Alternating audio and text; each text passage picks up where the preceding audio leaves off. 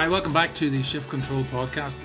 My name is Paul McAnallen. This week, taking a little bit of a detour musically. The podcast this week is with Stevie O'Sullivan, the drummer with the Minnows, and there are going to be 2 or 3 songs played across the podcast. I hope you really like it. It's my first venture into a musical podcast, but it's quite relevant. It's very timely. 25 years these guys have been playing together. Quite frankly, their music is really, really good, and I'm very sure you'll enjoy it. I'm delighted to welcome Stevie O'Sullivan here. This is a take 2, by the way. Stevie, how are you doing? Yeah, good, thanks. We've been sitting here deliberating, talking. We've talked for about half an hour maybe now before this, so delighted to get this conversation going for real. Stevie, there's a lot of things we can talk about. We just cut straight to the chase. 5 minutes before we went on air there, I got a chance to listen to the new single. So we can talk about the alter ego as a musician then, first of all. Yeah, drummer in the Minnows. We're working on a new album. So we hope to have that finished fairly soon. And in our time frame, that means, say, October, November, to have it finished and out. And it's a labour of love. We're nearly finished. We're very happy with it. So a couple of tracks have gone out on Facebook and thankfully getting a good response, good feedback. Okay, so for the uninitiated, if you're from Tyrone and if you're from Northern Ireland and of a certain vintage, you will be completely initiated. So the Minnows were, prior to that, Tiberius Minnows, originally all students at St. Pat's Academy? Well, no, there was the original band. There was 3 at St. Pat's Academy, and then now there's 2, which would be myself and Mickey, Academy men. Kevin is from Ballinderry, okay, just over the border. Okay, and this tribalism's nonsense. No, we should just cut this out. It's my fault for mentioning the Academy. Okay, so let's say Mid Ulster. Was that Mid Ulster? Yeah, Mid-Ulster? And then Paul, the guitar player, is from Greystones. Yeah. Okay. But was brought up in Downpatrick as well. I think he kind of flows between the two. So okay, he's a mongrel. Right. Okay. No, that's a good. He'll thank you for that. He will, yeah, for sure. Right. So, but the band has roots firmly in Mid Ulster. I was just saying to you a minute ago, Stevie, that I first saw you play upstairs in the Fort. So it's got to be 25 years ago now. Right? It would be, yeah. Yeah. So band has been playing for 25 years with a hiatus of I don't know how long. Well, I suppose publicly there was a hiatus maybe of 8-10 years, but privately there was never we were always kind of working on stuff at various levels of playing together or recording a bit. I suppose in terms of putting our face above the parapet again and throwing something out for people to listen to, there was a 10-year gap. Okay. But we never split up, or we were always rehearsing, and probably at less of a speed because we were starting our careers and working and stuff. But no, we never split up. I suppose it's kind of people don't hear about you, they think you've split up. And that's interesting because the intervening period, so I again just mentioned the Fort, then a night you played at the Mean Fiddler in Harlesden, and then at a night in the Moy where I think it was part of Blast Cool, was it? That's right, yeah. Was it Lynette Faye was doing it? And we were working on that. We had just finished a play, rehearsing the play around the corner, the first night of the play, and went round just in time for you guys to kick into your most famous tune, Time Flies, which I had never heard you play live, which for me was a first, and great to see you playing. But I suppose the interesting thing for me is that how you can keep going professionally, which ultimately is you're professional musicians, right? Because you do it for a living in part, but you've got this day job, this other thing. So what do you do in the other side of your life? I run a digital marketing company, which is I've been working on that now for 10 years odd in terms of running it. And before that I worked in kind of the marketing and advertising world in London. So that's what pays the bills. So, and you're heavily into the automotive sector? Yeah, most of the clients we would have would be automotive. I kind of know grand design on that, but that's the way it's worked out. It's, I suppose once you get in there, it's a relatively small industry in terms of, the senior marketeers know each other and, word of mouth and that. So we're getting recommendations and we're not going to turn away the work, but it means then most of the work we have is automotive. So this guy's doing the big grandstand and self-deprecation here, right? You've got clients where are the clients? Clients in Ireland, UK, Canada, and the States. Okay, So, yeah. so that's kind of that's a bigger picture, right? Which I think is very important because there tends to be a lot of grandstanding from digital agencies in this parish who are operating in this parish, right? So it's a truly global business that you've got, genuinely global, right? So you're working. It's all one big village, so they tell us anyway. But you're trading in West Coast of the States, which is a hard market to break into if you're not American, never mind if you're from Belfast, and you operate in Dublin as well, right? Yeah, we've got quite a few clients in Dublin. I mean, look at Audi, Volkswagen, do a bit of work with BMW. Pretty much most of the brands in the Republic we would work with, you know. Okay, so most of my consulting, I would have a bit of track record in the automotive sector with a brand and a retailer and also as a customer. And I do a bit of sales training and a bit of branding and all that sort of stuff. But when I'm speaking to businesses, startups and the SME sector, especially in startups, you'd be trying to tell the guys, like, you know, focus is really, really, really critical. Pick your destination very carefully. Define the process to get to the destination. Forget about the destination. Become a slave to the process, and then refine and pivot, and all that sort of stuff. And you're completely going against that by sitting on very comfortably on two stools and managing it very well, albeit with a little bit of a gap in the middle. Yeah. How do you do that? That's a good question. I suppose with the music, you just don't want to. You realise you're very lucky to be able to do it. You know, in the sense of even being in a band now, it's very difficult for people to get bands going. It's very difficult, you know, when we're in that glorious position where we're not worried about making money out of the band, which is good.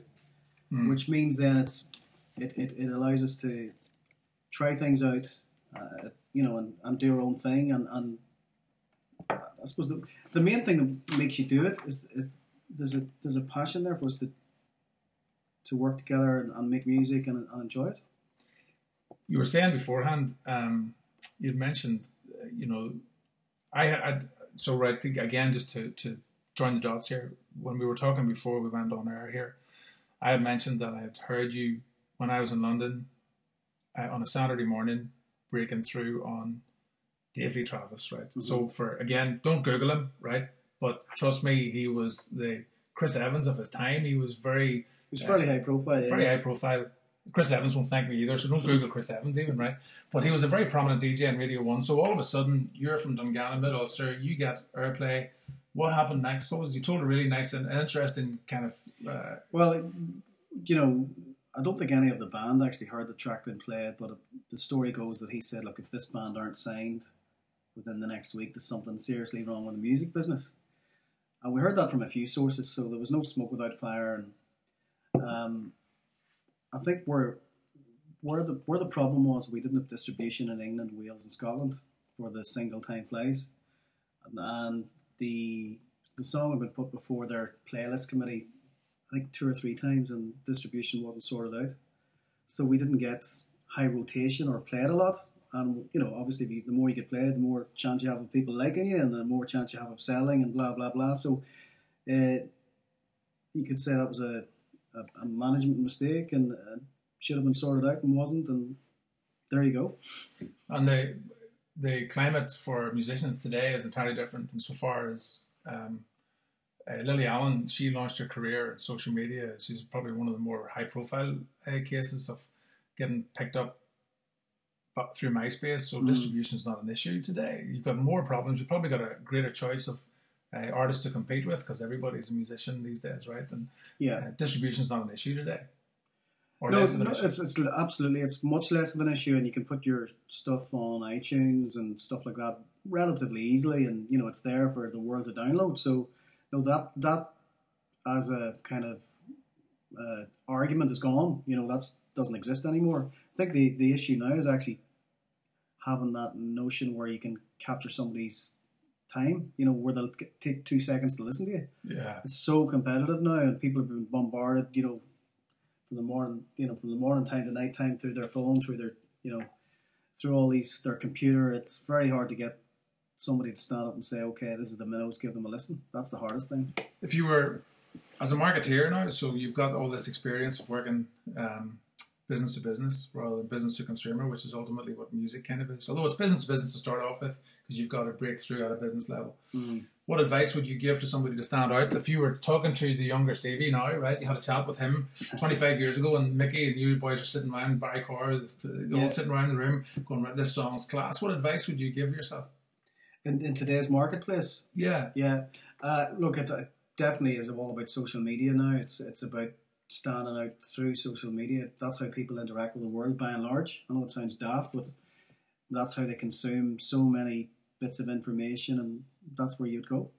And how do you break that down? So, like, again, we were talking about music beforehand. I have a fairly broad palette. The best example I can think of somebody who capitalised on marketing now would be Garth Brooks, who's a marketing consultant or a business strategist in his spare time. And then he just decided to bring together all the good bits of Billy Joel, James Taylor, and Elton John, and then sort of Nashville it. Yeah. And all of a sudden he went stratospheric. And there's other people that are very, very astute.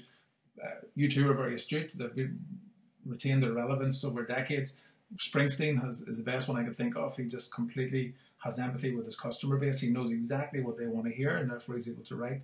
How do you stand out on social media, even with all of that? I think it's very hard for any new band at the minute because it is so disparate. There's so many different ways that so many competitive kind of channels that it's very difficult for a band to stand out. We talk about, in the digital world, disruptive kind of activity going on, and you look at Uber and Airbnb, and you look at these things, and I think they're brilliant. I really, really like them, and they've kind of come into an industry and disrupted the whole thing through software and through access through your phone and that. But really this happened in the music industry 10, 15 years ago. That was the first industry that was totally disrupted by the digital world. And I mean, it wasn't just disrupted, it was kind of smashed into bits. Yeah. So that's the problem. Even when we were, we released Time Flies and a few other things, I think they were charging £2 for the single then. So there was some kind of transaction and money going on. Yeah. Whereas now, you put something out and you're not going to get any money for it. Somebody might give you 79p, but keep talking there. Yeah, somebody might give you 79p for the a download, but in essence, then it can be copied very easily and stuff. So there, I just went across to get Johnny Cash's 40 Shades of Green, on 45, which back in the day would have probably cost. Well, I know my very first record I bought was Whiskey in the Jar and Gene Stewart's. I still have it. £1.74 price is still on the side of it. Very good. And now I've kept that since 1974. So do the maths whenever you've got time. But the fact is, people are listening to songs now and just chucking them. It's a one listen. Some of these songs are listened to once, and you're making 99p, and then it's gone, and the artist doesn't really care. But Spotify changed it. You had Shazam has changed it. I'm trying to think of the very first disruptor in that space where they closed it down. They were it's not Pandora. That was, I can't remember the name, being honest, but I know who you're referring to, and it was just easy to share files and download files and do a search, and and I did it absolutely because I love my music. It wasn't that I wanted to get music for free, but I wanted to research it free. I was happy then to buy an album if I liked it. I suppose it made it so that almost your radio, you could say, right, I've heard this band are good, and you could listen to it and say, okay, I'll download that now, or I'll buy it. Yeah. But it's the smaller start-outs that have really suffered for that. The bands who don't have a fan base. I suppose in many ways we're one of those. We're relatively small on an unknown, and any new band now starting and in that position is going to find it very hard to break out. For every Lily Allen, there's 1,000 other people, million other people who never break it beyond their song being seen by nobody. Look, it probably sounds quite. I think that then means that the single is taken over now, and the instant hit. It's all about saccharine, and that's the problem. Yeah. We were talking earlier about the idea of maybe even do we bother making a CD? Because how many people would be interested? So to think that you would ever have a conversation like that, I think the problem then is that the art form of the album is something you put on for 30, 40, 50 minutes, and you play it, and it's kind of should have a whole feel to it. It's not that it's dying, but it's certainly not what it once was when you look at, say, your Thin Lizzies and your Floyds and the bands that this was an entire piece of an entire offering made up of 10, 12 tracks. Yeah. It's So, but we're approaching the recording in that sense. We've got an album that we're really happy with and stuff. But how do you deliver to people so that they consume it the way you're making it? It's very difficult. And these the when you go back to your 18-year-old self, you're just thinking about changing the world by writing songs and either making a living out of it, being like a global star or whatever it is. But there's all these different things that you've got to think of now and take into account. And it's very sad that we are working, whenever a body of work, like, you talk about artists like Thin Lizzy, but even artists like Tom Waits or Bob Dylan, that their whole album doesn't see the light of day of a certain demographic because they're only interested in the hit that they heard their father play in the car that day. Yeah. And you think then the real influences are people who, it's still maybe, people involved in radio and maybe soundtracks and stuff like that. So it's increasingly difficult to get something that stands out. What's your view on X Factor? Just do I have to read your mind to work that out? Like, or do you? What do you think about that reality, or trying to create turd polishing, essentially, trying to make good things out of bad things, or better things out of okay things? How do I feel about it? I mean, it doesn't float my boat at all. It's kind of it's almost filling that void of people want to, how do you describe it? It's a singing competition, It's like karaoke, and it's not in any way creative. Okay, it's surrounded by the notion of creativity because it's on TV and there's light shows and there's smoke bombs and there's all kind of glitz going on. But in essence, it's a karaoke. Yeah, I would share the same sentiment. I think it's probably a very dangerous karaoke. It has given people a distorted view of how easy it is to become good at something. I think it's a litany of shortcuts after shortcut after shortcut after shortcut, and I think it devalues something that is really, really culturally rich. Certainly for Irish people, music and the storytelling through song, and they've just belittled that in one fell swoop. I think personally that I just don't get it. I haven't watched I'm genuinely not interested. I'm not just saying I haven't watched and I can't watch it. I like my music too much to even just entertain it, or add value to as an audience, an audience figure. It's kind of no different. The thing that they're playing with is people's voices and songs, and it's no different to kind of some of those dating shows, or it's just Saturday evening throwaway TV.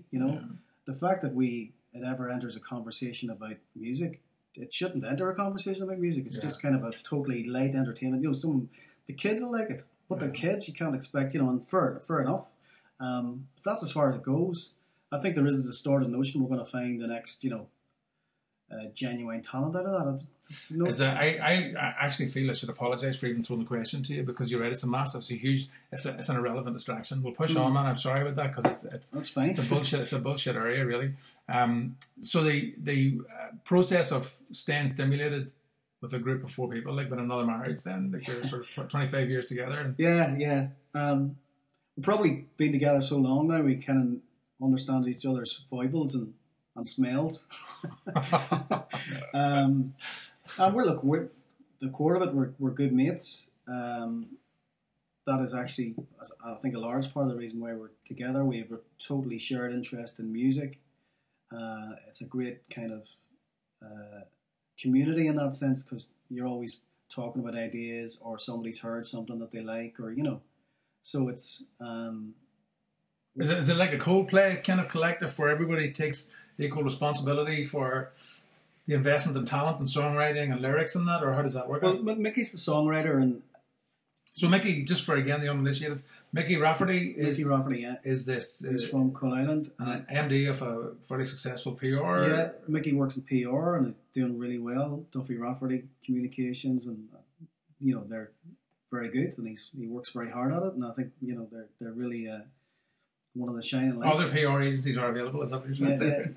You've got to use Duffy Rafferty there. The best. But even with that, again, just sort of segueing backwards slightly, that been able to run a successful business, because they are very successful. They're good at what they do, but also to be able to commit the time to the craft and write songs must take a. Look, I think we said earlier, the hardest thing for us is actually the time.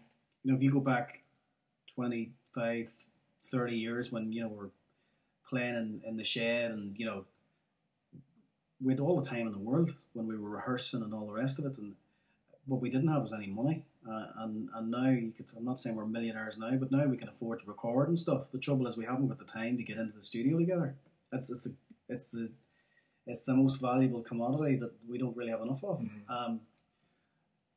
It's probably a phase in the sense that, you know, I know we've all got kids, and the lads, the other three have particularly young kids. Mine are slightly older, but this, you know, that just chops away at your time and means that how we do it is we set aside time, usually Friday or Saturday nights, and we'll go into the studio at about, say, 8 o'clock in the evening, and we won't come out until sometimes it's daylight.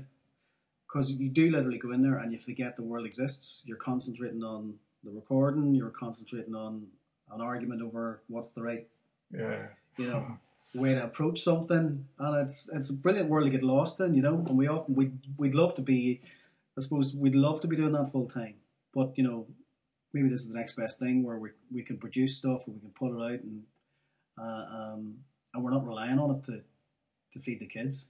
And you've got control as well. You've got ownership of it. You've got control in terms of the production of it. You've got control of the distribution, the positioning, the tonality, the branding, all of that. So, like, you know, if there's artistic arguments and debates over sounds and intros and outros and, you know, symbols and whatever, it's contained within us, and we enjoy that. You know, that's kind of, and we'll try different things, and there's no hassle if it doesn't work or we don't like how something sounds or works together. So that's the beauty of where we're at. You know, the only artistic arguments are internal, or they're not even arguments, they're kind of interesting debates. Whereas, you know, whereas if you had other people involved, you know, your record companies, your distributors, your promoters, your managers, you know, it gets very convoluted very quickly. You know, and I think the danger then is that the essence of what you're trying to create can get lost for a reason that has nothing to do with where you originally started and what you were trying to do. Yeah. And Mickey would back that up, that, you know, you write and you want it to reflect where you want that piece to go and not kind of be changed because it has to suit you know, a DJ, or it has to suit a dance floor or whatever. So just on the notion of DJ here, I'm going to sort of pause our proceedings here and going to play you a song off the new album, Come Home Soon. Come Home Soon. Yeah. So, any you want to do a bit of narrative to this, a bit of a preamble to it? What would I say about Come Home Soon?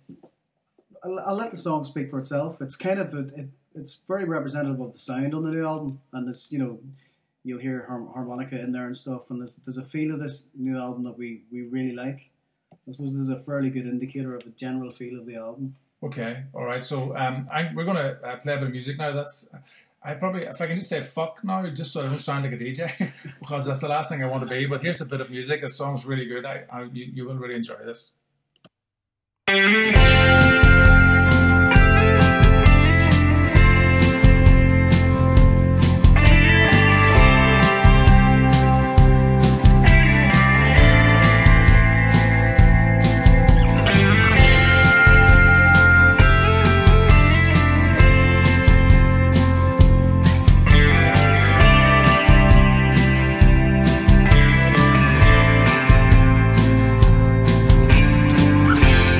No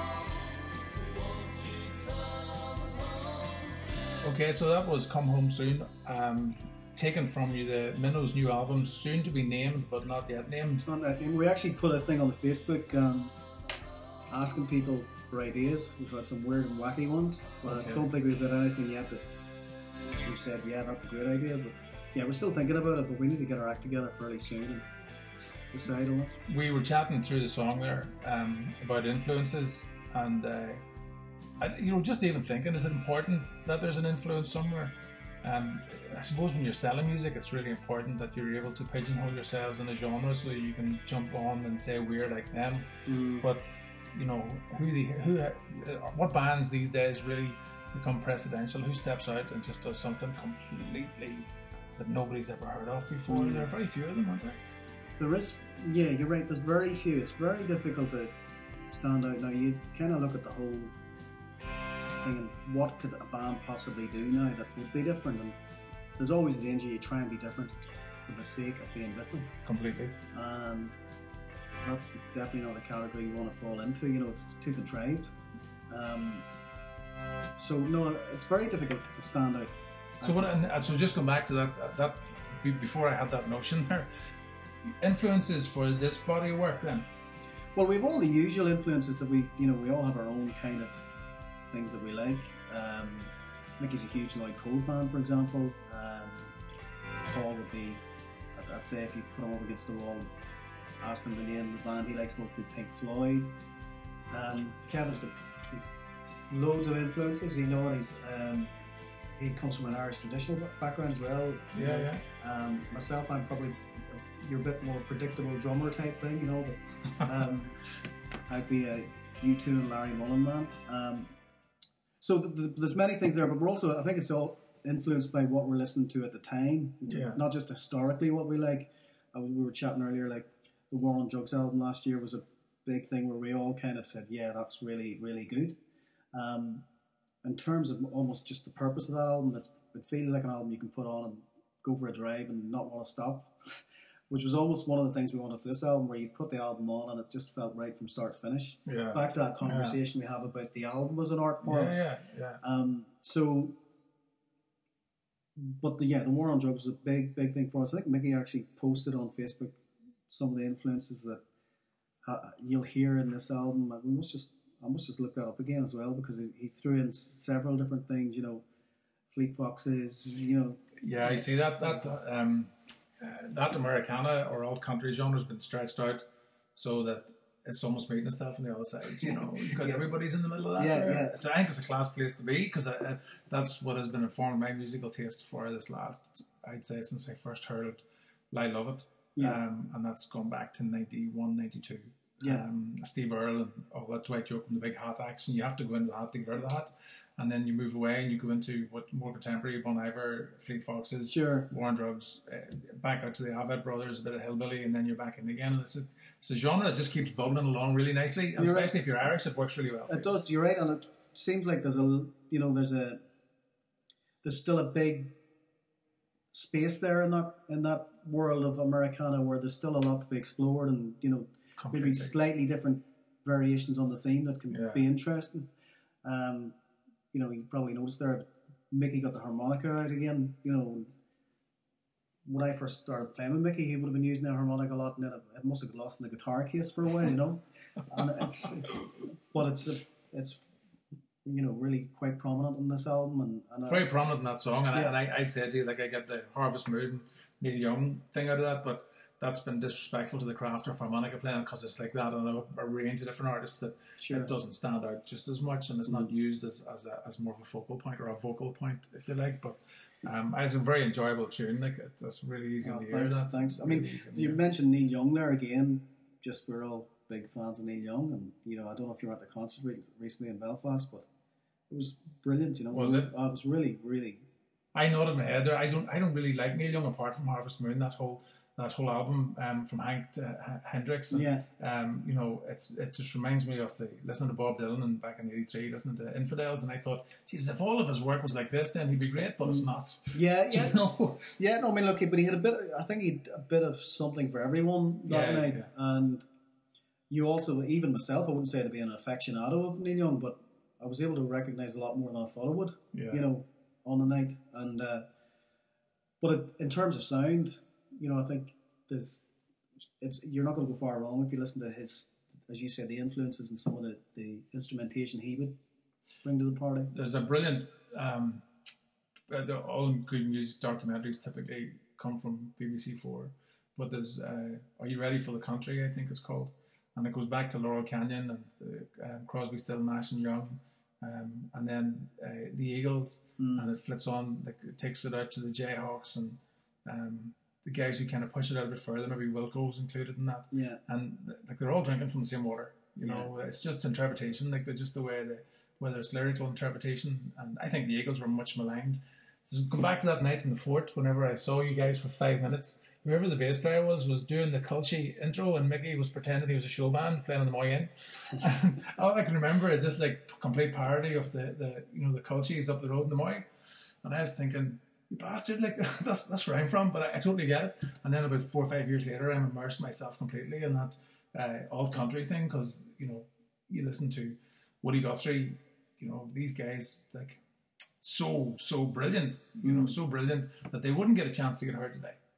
No, probably not. It's crazy. Different kind of protesting. Yeah. It's just, and I think that in the society and the time we're living in right now, where you've got the stuff that's going on globally, financially, economically, and all that, but on a human to human level, like it's almost just really hard to watch. But there's no music, there's no artist singing that song. Well, I'd have to say that we're guilty of that as well, in that we're not in any way a kind of angst or political. But did you? You never were. You never. Not as a band. No, no. Yeah. It was never. We never were, and it's more about personal emotions that we read about.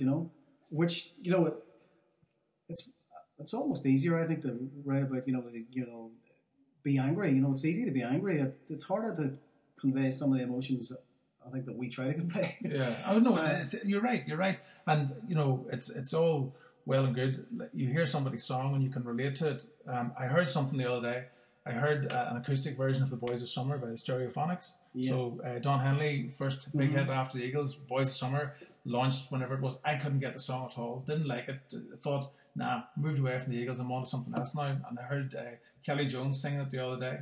And it's just an amazing song. And it's a song that I would relate to hanging out in Mullaghmore, the Boys of Summer have gone, and all this here, and the feelings about trying to tackle some yoke. There'll be subtitles with this later, but going out and dating some girl, and then, it's a fleeting 2-month window, and then you're back to school or you're back to work again and all that. And that sentiment to get across is probably very, very difficult, right? But the challenge for me, right, and I'm going to push this out a bit, like, there's no Neil Young or even Bono, if you want to include him, like, we're all looking at our iPhones, chasing Pokemons, listening to Donald Trump, and it's a serious fucking time we're in. Like, it's absolutely, this is as close to recreating the circumstances for a global war than there has been since the 1930s, right?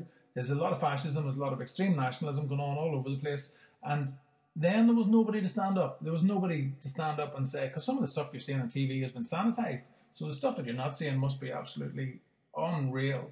That a priest can be beheaded and they call it he had his throat cut, right? But there's no songwriters or poets. Like Billy Bragg has still got relevance, but to a different generation. Like him doing the Red Wedge tour way back years ago when you had all these comedians. There's nobody seems to be stepping up and saying, it's about time this generation took responsibility. Millennials need to stand up and say, okay, do you know what? Like, we don't want this legacy. We're not accepting this. And music was always a vehicle for galvanizing thinking. It was. I mean, I suppose, you can look at, people like Dylan and Baez and, all those kind of troubadours. It has its place. It's just not really where we're at. It definitely has its place. I don't see... And I wasn't suggesting for 1 second that you need to put out like a high voice, come on, rack her up there. I know. I don't know. I think things are maybe so bleak at the minute that it's hard for that to I don't know, it's hard for somebody to stand out and actually be the voice of that.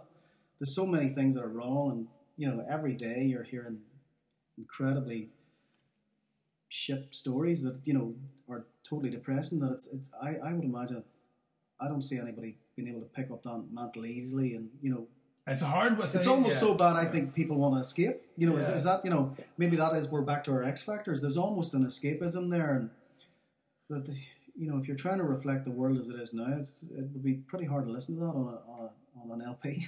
So you're trying to. The first time I heard the Jayhawks play, it made me believe that because they supported Dwight Yoakam, and it made me feel that this is what it must be like, or must have been like listening to Neil Young, because they were quite different. Like they for me, they brought something really different. The Hollywood Town Hall album was just unbelievable. Like it really just put the tin hat on it for me. And then I listened to Ryan Adams, and I was just thinking, Jesus, must have been like listening to Tom Waits. He played the Waterfront Hall, the piano, and I had all this trying to retrofit where these guys would have fitted in days gone by.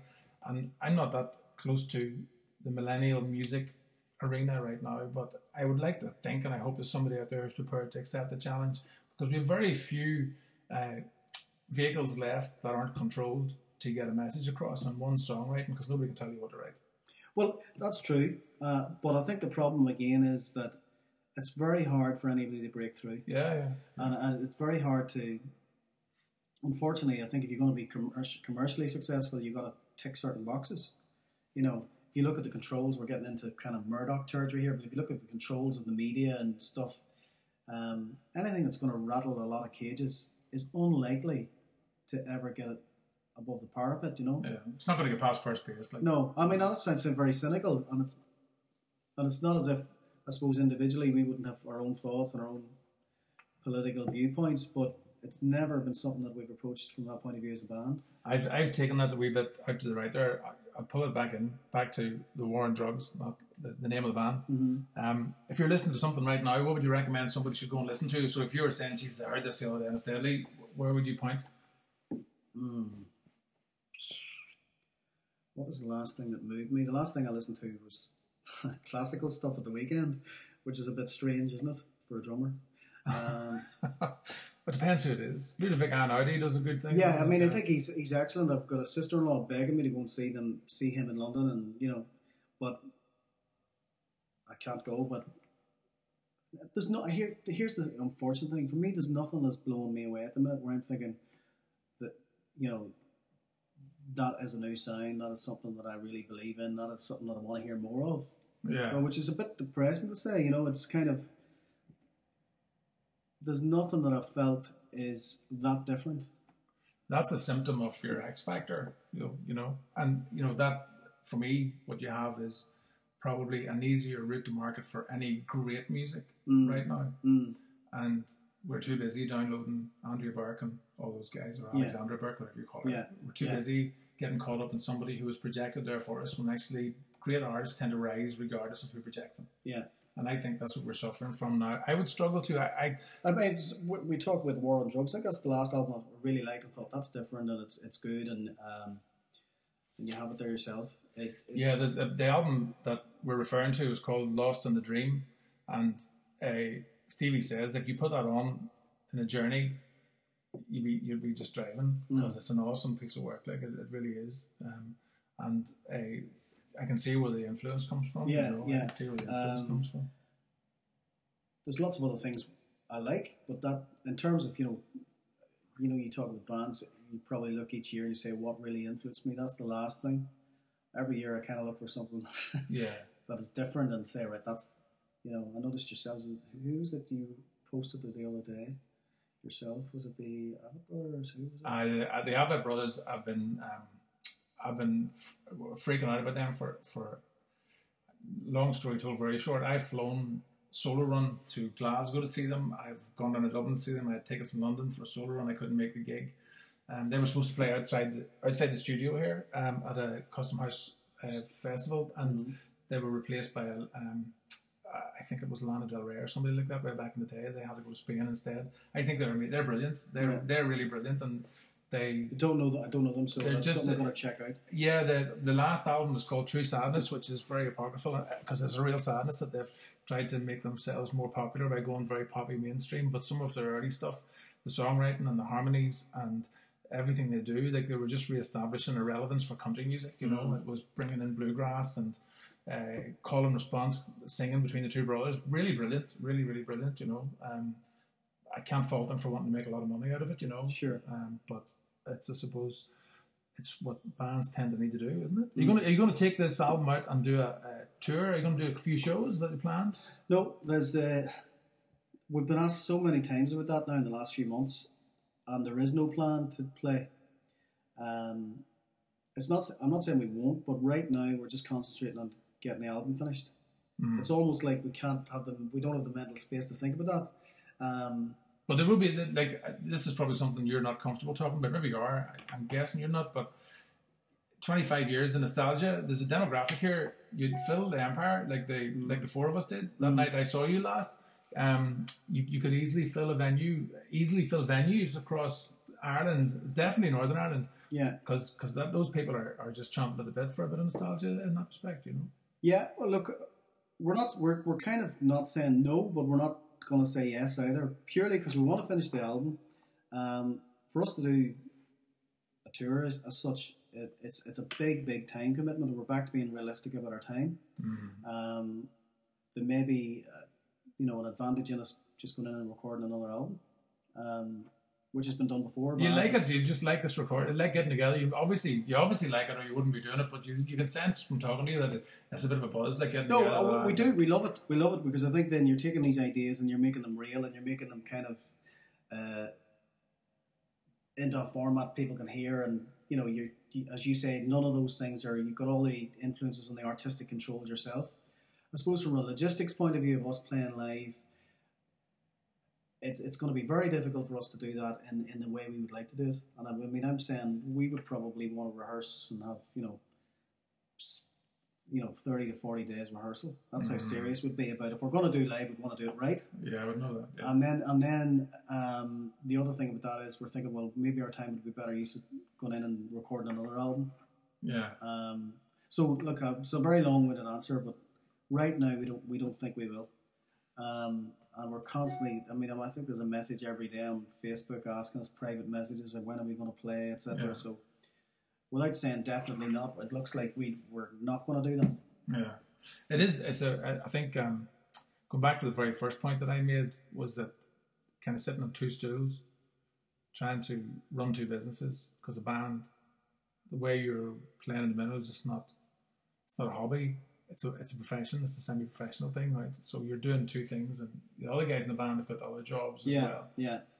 I think there's the other thing as well. It's just the stage. The other lads have, we've all got kids, and some of them are very young, and it's kind of if you're going to tour and you're going to play, across Ireland, 15 dates. That's a big commitment, and it's not so much the dates; it's the preparation for the dates and all that kind of stuff. So.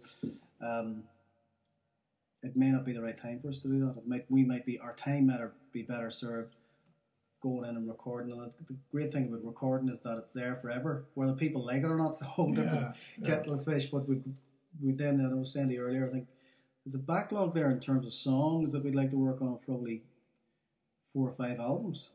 So you probably have a fear though that if you did one gig, you'd enjoy it so much that you'd want to go and do a massive tour and then just.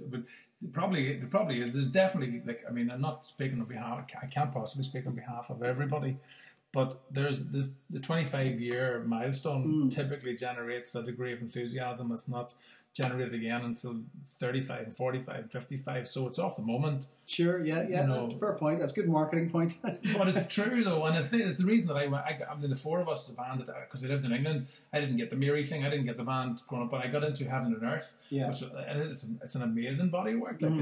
I remember saying to Paul Murphy, I said, your boy was deadly happy when he wrote all that. He says, I was just getting married. You could tell in the songwriting that you made me feel like I stepped into the light and stuff like that. Are the songs you'd be thinking? Yeah, it's a great album. I'm a big fan of. Just brilliant. My favourite one of theirs is Classified Personal, which again is that kind of more intimate. There's a real acoustic feel to it, and that would be my favourite. But I totally get it. You're right, and they're out playing. And going back to your point, we know we'll enjoy playing live. There's no doubt about that. It'd be great to go out and do it. It's probably more a logistics questions for us than anything else, and understanding where we are and how we best like to use the time we have available, which is unfortunately too restrictive. It's just limited, it's just life, man. Yeah, that's just it. But I can see that maybe changing and opening up a bit, and us having more time. But right now, I think what we're more likely to do is probably go and record another album. I'm saying that we haven't even spoke about it. Yeah, no, I'm conscious that it's not a solo act. You're speaking on behalf of the the quartet of guys. Like, but it would be a nice nostalgic visit now. Oh, well, we've had requests to play in, it's nowhere big, but places like Toronto and London, and there's lots of good things you could do, but it's back to the logistics. I suppose we're happy that we're actually being productive now. To have 10 songs nearly finished to a standard we want and out there. That's a pretty big achievement for us because it's easy maybe on a Friday and Saturday night to say, look, I've been working all week. No, and I think I get that. Like, it goes back to the what I'm saying about sitting on two stools. Like, it's really, really, it's quite an achievement to create that body of work, to make it sound like it does, and still not only hold down jobs, but operate globally like you're doing and putting out the work that Mickey's doing. And Mickey, I can be more familiar with his work than the other lads as well. So some people would maybe struggle getting the one thing right, and it's really commendable. Thank you. Before we move on to the kind of the marketing side of it and your business side of it, what would you consider, if anything at all, to be a regret over the last 25 years musically? That you didn't have distribution? Well, yeah, I think if you look at that, at that time, that's what we wanted. We wanted to do the whole, get radio play, sell loads of records, so that was a regret. There's no doubt about that. You live and you learn. It wasn't necessarily our fault, but then, we'd employ the manager, so probably ultimately the buck stops with us. Definitely that's been a regret. I would also say that it's probably we regret maybe over that hiatus period, as you say, that we didn't put anything out. We didn't, But there was a degree of burn, I think, with us as well from the early days where we played so much and we were doing things to satisfy other people that we almost needed to take a step back to say, I could be wrong, but I would say maybe one of the biggest regrets we have is maybe listening to other people too much in the early days and not following our own, That's a good bit of advice for anybody. Which probably I'm as guilty of as anybody, We all are collectively in the band, but it's harder if you think it for one. I run my own business, so my decision making stops with me. If you've got 3 other partners in the band, plus then wives and girlfriends and families, and then you've got influence coming from people who know better, genuinely know better, but to create conflict, then you have to try and manage that relationship with the other guys, and it's never about being right, it's about doing the right thing. Yeah. And that's hard when you've got a whole bunch of people. It is. That's it. It's a different world when you're between working on your own business and in the band. It's more of a democracy in the band. So there's different ideas floated about what we should do, and even the discussion of should we play live or whatever. There's different opinions around the table now. We all know we'd like to play live, but whether we should or not and when we should it's a total different kettle of fish. Whereas yourself and running your own business, that you make a decision, you can make it happen. You live or die by it, but you can make it happen.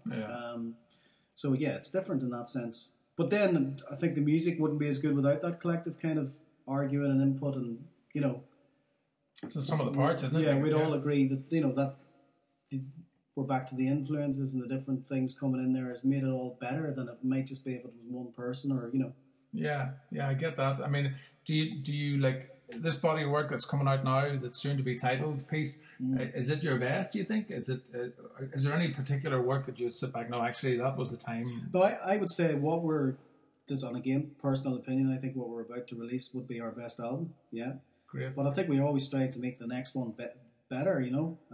So this stuff, just for the people listening, if you want to get. If you want to go to the Minnows on Facebook, is it anything on iTunes at the minute? Or? There's the older stuff's on iTunes, not all of it, but most of it's on there. Ironically, I don't think Time Flies is on there. It was on for a while, it's come off for some reason. Don't know, we'll have to sort that out. But all of this stuff will go on iTunes when it's released as an album. And where would you direct people? Have you got a website? No, we deliberately don't have a website, which is a bit weird. We're just channeling everything through Facebook, for better or worse. We're finding that's a fairly good forum for people to see the videos, interact with us if they've got questions, ideas, silly names for albums. So, and it's no shortage of those, I'm sure. No, and I suppose that's part of the whole thing of our kind of concentrating the music approach. Whereas we don't want to get bogged down in what post has to go up or what has to go up on the website, or Yeah. It's not out of laziness. It's just out of, we think Facebook kind of, it's a way of people being involved or not involved. They can unlike us or they can like us, Yeah, I think that it's a smart move. I think if it's a medium that A can showcase the audio and visual side of it and the narrative, so you get the audio, visual, kinetic, and digital thing. This just appeals to everybody's sensibilities, and ultimately, and you'd said this before, you're appealing to people who are interested, not for those who are not interested, and you're very selective about that. And I think you're right to be, because it's a waste of time to do anything else. And that's good marketing, which will segue us pretty conveniently onto the marketing side of it. Good marketing is about getting the right message to the right person at the right time. It's not about wasting money trying to get everybody. Sure. Because not everybody's going to be interested in it. I mean, the interesting thing about Facebook, of course, though, is that it's not the free lunch it used to be. You need, if we put a post up there, there's only maybe 5 to 8% of people will see it. You've got to boost it after that. You've got to boost it and pay for it after that, which we've done a bit of recently, because we want people to know that the new song's out, or there's a new video or whatever. But video content changes the game too, doesn't it? If you put stuff on video content, it tends to be more receptive to what you're doing. Yeah, I think it just means people are more likely to engage with you and listen to it. And we're not really worried about the videos, but if they're engaging, it makes it more likely people to hear the song. Yeah. No, so whoever is listening, I would recommend it. Really, go to Facebook and check out the Minnows, and then take a look at some of the other videos, because I think you've 3 songs up there. Yeah, well, we've quite a lot up there, but we've 3 off what will be the new album. Yeah, three of the new album and some of the back catalogue, and then you can keep your eye out for the 4th, the 5th, and the 6th songs that'll be coming up shortly after. Stevie, what time are we're just checking time here. Yeah. This man has got to go in about 5 minutes or so, right? Yeah. So just to finish off with on the work side of it, if you were giving advice to anybody as a business, what do you think are the big considerations for a business right now as a marketing strategist and as a digital marketing consultant? What are the key things that you think you'd want to... I know it's a massive, complete detachment from what we were talking about, sure. But, just for people who are trying to promote themselves, and I'm sure everybody who's listening has got...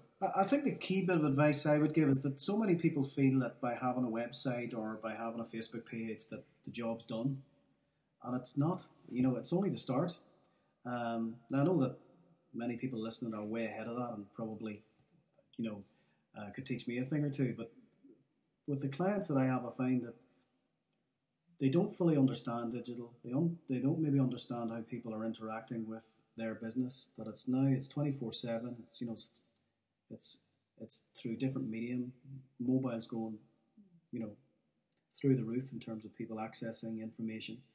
So, but it's not just. It's funny. I do use an analogy. It's not just about having a good website, because you want to drive people to your website or to your business, and you could be the Beatles. And it's a bit like I compare it to being the Beatles in a garage where you're singing "Let It Be," and it's wonderful and nobody can hear it. Mm-hmm. So that's a bit like having a great website. You've got to drive people to it. So you've got to go out and do your radio and do your kind of your email marketing, your pay-per-click, your social media marketing, and your social media advertising. Again, it's back to there isn't anything such as a free lunch, and I think that people who are catching up with the digital world feel they've done their bit if they have a website or they've some kind of online presence. Unfortunately, it needs more than that. We're the same when you bring that back to the band. It's okay putting "Come Home Soon" up there, but you've got to then maybe boost the message so people will they tune in and they give it time. It's not that people, again, we're fighting for people's time and attention, and well, that's what brands have always done. It's like I'd always talk about a book called The Paradox of Choice by Barry Schwartz, where you talk about with all of the choices we have today, people will either stick to what they're used to or just simply not bother. So for you to be able to make an impression on their lives, you've got to stand out for the right reason, very, very in a very considered way. I think there's a lot of people, from a consultancy perspective, there's a lot of people who've come in from the digital space who talk about, the performance and getting you reports and telling you your Facebook rates and everything else, but they miss the point about the message. So they're really, really good at doing fuck all, except the stuff that they've learned at college. And I think, nothing wrong with that. And learning is great, but I think you need to, your brand is your music. Right, so you can be on all those channels really brilliantly, but if the music's not resonating with the people that are engaging, it doesn't really matter. The brand, it's all about the brand. It's all about substance, authenticity, veracity, integrity. Absolutely, and I think that maybe a really good point, and I think that maybe this album is a definitive kind of thing for the Minnows in terms of our brand. It's so honest. There's no fluff there, and that's maybe as well. We've learnt how to record properly, and we've discarded a lot of bad habits in terms of that you might have picked up over the years. So I think this is, again, the other guys might shoot me, but I think that this is closest to what we would see the Minnows brand being in terms of it's fresh, it's interesting, it's how would you put it? It's not pandering to anything. It's not trying to be something that we're not. But you talk about getting rid of the bad habits. That's like your 10,000 hours, isn't it? You put in the yards and the hours, and you've learnt, and this doesn't work. So instead of keeping it and making a mistake again and again, let's try something that does work. And you've pushed the boundaries with yourselves, and you've been comfortable pushing the boundaries because there's that tolerance, and you know the frequency you can approach it at. You know the consistency. You know you're just very, very comfortable, and that. That's reflected in the sound. That it's a very, very comfortable sound. Yeah, and the other thing is we're back to that thing. We're not working at anyone else's agenda. You know, and I suppose we know each other so well now. We have a fairly good idea of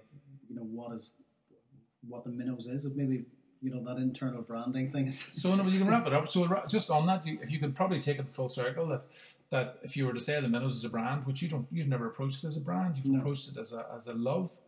But actually, passion was the word you'd mentioned at the very start, right?